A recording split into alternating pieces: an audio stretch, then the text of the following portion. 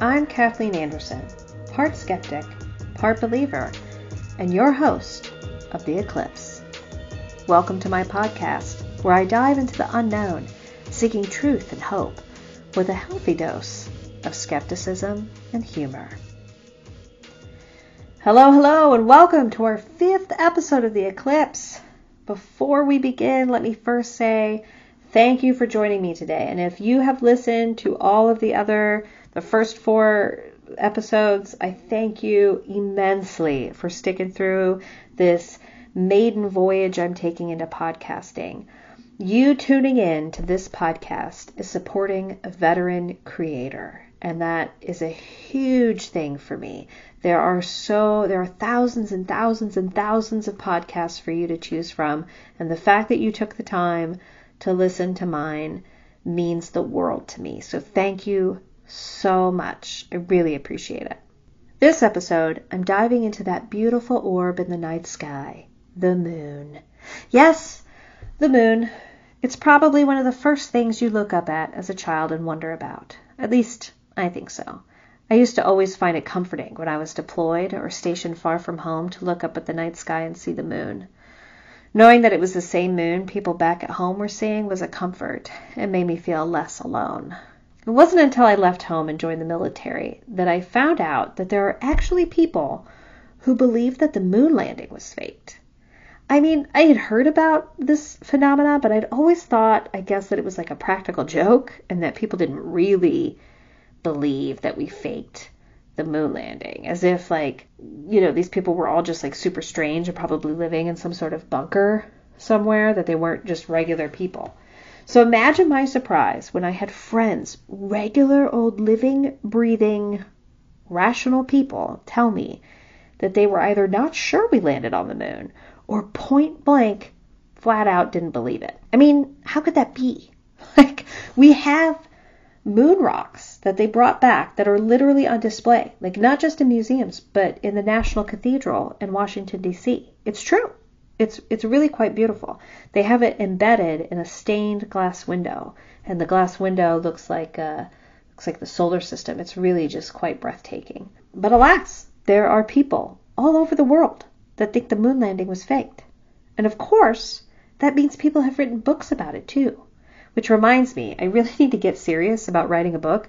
I feel like everybody except me has a book these days. So I don't know what I'm doing with my life. I really need to hunker down and write a book. So speaking of authors and faking the moon landing, former U.S. naval officer Bill Kaysing claimed he had inside knowledge that the moon landing was faked. And you guessed it, wrote a book that he called We Never Went to the Moon, America's $30 billion Swindle. I mean, that's quite the title. That's a good title. In this book, Mr. Kaysing argued that he had learned from scientists associated with the programs that there was no way that we had the scientific ability to bring astronauts back from the moon.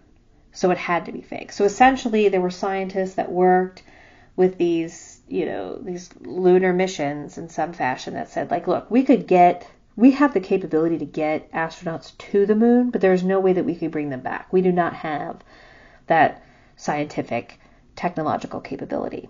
So in his book, he lists various arguments associated with this, such as the lack of stars on lunar surface photos and other various arguments. This kind of running theme is what most people use who believe that we faked the moon landing.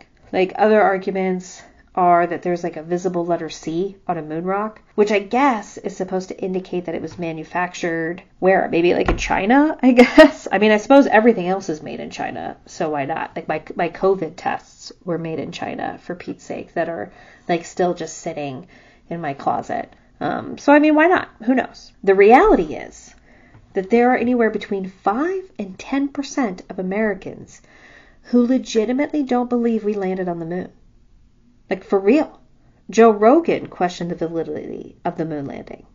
Although, I mean, I suppose if anyone would question it in Hollywood, he would be on that list. I mean, no offense. He's just very open to different ideas and strange things, which I think is very cool. He's very punk rock. I'm very punk rock. I dig it. So, I mean, who knows? Maybe it was fake. Joe Rogan tends to be right more than he's wrong. Oh my gosh. Did I just talk myself into believing the moon landing was faked? Oh, wait. No, I didn't, because of course it wasn't faked. But to be fair, so faking the moon landing, that conspiracy theory is just barely grazing the top of the lunar surface of strange theories that surround our celestial orbital. Some believe it might be an alien space station that is monitoring us. That would be odd, because you'd think the astronauts that landed on the moon and have orbited the moon would have seen them, right? They would have noticed them. But, that's the rub, right? If we never landed on the moon, then of course they haven't seen them, right? But, even if you have that argument, what about our super powerful telescopes, both here on Earth and up in space? Wouldn't they have seen the aliens out, walking around on a smoke break or looking back at us through their telescopes? This is where we dive kind of into the idea, another conspiracy theory that is easily my favorite, which is the theory that the moon is hollow. So there's a theory that the moon is hollow. Think like those really scrumptious chocolates that are shaped like balls but are hollow on the inside. Ooh, maybe the moon is made of chocolate instead of cheese. Now that I could be down for. Not because I like chocolate more than cheese, quite the opposite, and is a completely different conversation. Literally, my whole family kind of makes, decisions on whether they're going to continue to associate with somebody based on the fact if they would, if you had to give up chocolate or cheese for the rest of your life, which one would you give up? For the record, there is a right answer, and the right answer is chocolate. But I would imagine, back to the point of the moon, if the moon was made of chocolate, it would probably fare better in space than cheese. Although I have absolutely no scientific reasoning to back that up. So let's get back to the moon being hollow. The idea is that since it's hollow, which it's not, by the way, but let's say it is, the aliens are actually inside the moon. Interestingly, there is also a theory that the Earth is hollow, even though it is not. People who believe it are called hollow earthers, not to be confused with flat earthers, which is also not true, but that's another episode. China has a moon rover on the moon, obviously, and it was sent over to investigate what looked like a mysterious hut on the far side of the moon. For those that don't know, the far side of the moon is what we've generally called the dark side of the moon. Anyway, I like how they described it as a hut. Maybe the aliens that reside there and watch us are more like Bedouins, or at the minimum minimalists like my husband and I. They don't need no big fancy house. Just give me a hut with running water and a toilet and I'm set. So what do I think about these moon things? I think the moon is just the moon. Nothing more, nothing less. I do think, though, if alien life does come to our solar system, that if I was them, I would park it either at the moon or probably better yet, Mars, so that I could observe us from a safe distance. Yeah, I think Mars would be better because we aren't really able to really get there yet. We're not really to put boots on ground, as they say in the military. And you never know if you are aliens.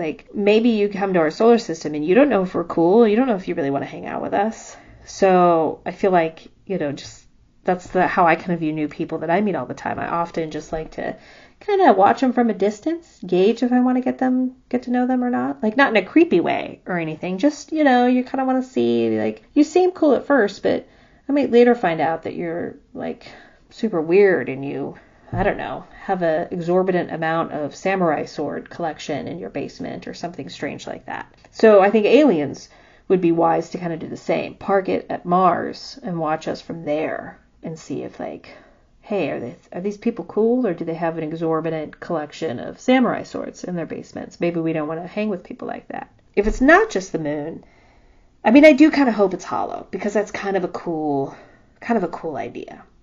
But I don't want it to be like an alien space station, because I feel like that's just very Star Wars lame-o to me. It's too much, Death Star for me, I guess. But it would be cool if it was hollow, I think. It would be kind of a neat phenomenon. Stay tuned, as we will be starting production on the next 5 episodes of The Eclipse. What will we discuss? Who knows? Maybe I'll do an entire episode on Hollow Earth. I'm going to be honest with you. Hollow Earth sounds like something from like a J.R.R. Tolkien book. And I hated the Hobbit series. I hated it. I know I'm an outlier, but I just can't. It's just a bunch of like short people with hairy feet walking for a long time. And then they throw jewelry into a volcano and then you're done. It's just super boring. I can't. Yeah, I feel like Hollow Earth is just something from a J.R.R. Tolkien book. But maybe I'll talk about Lou Elizondo. I mean, does he know the truth about UFOs and what our government knows or doesn't know? Who knows? I mean, or is he just really good at stringing some yarn, if you catch my drift?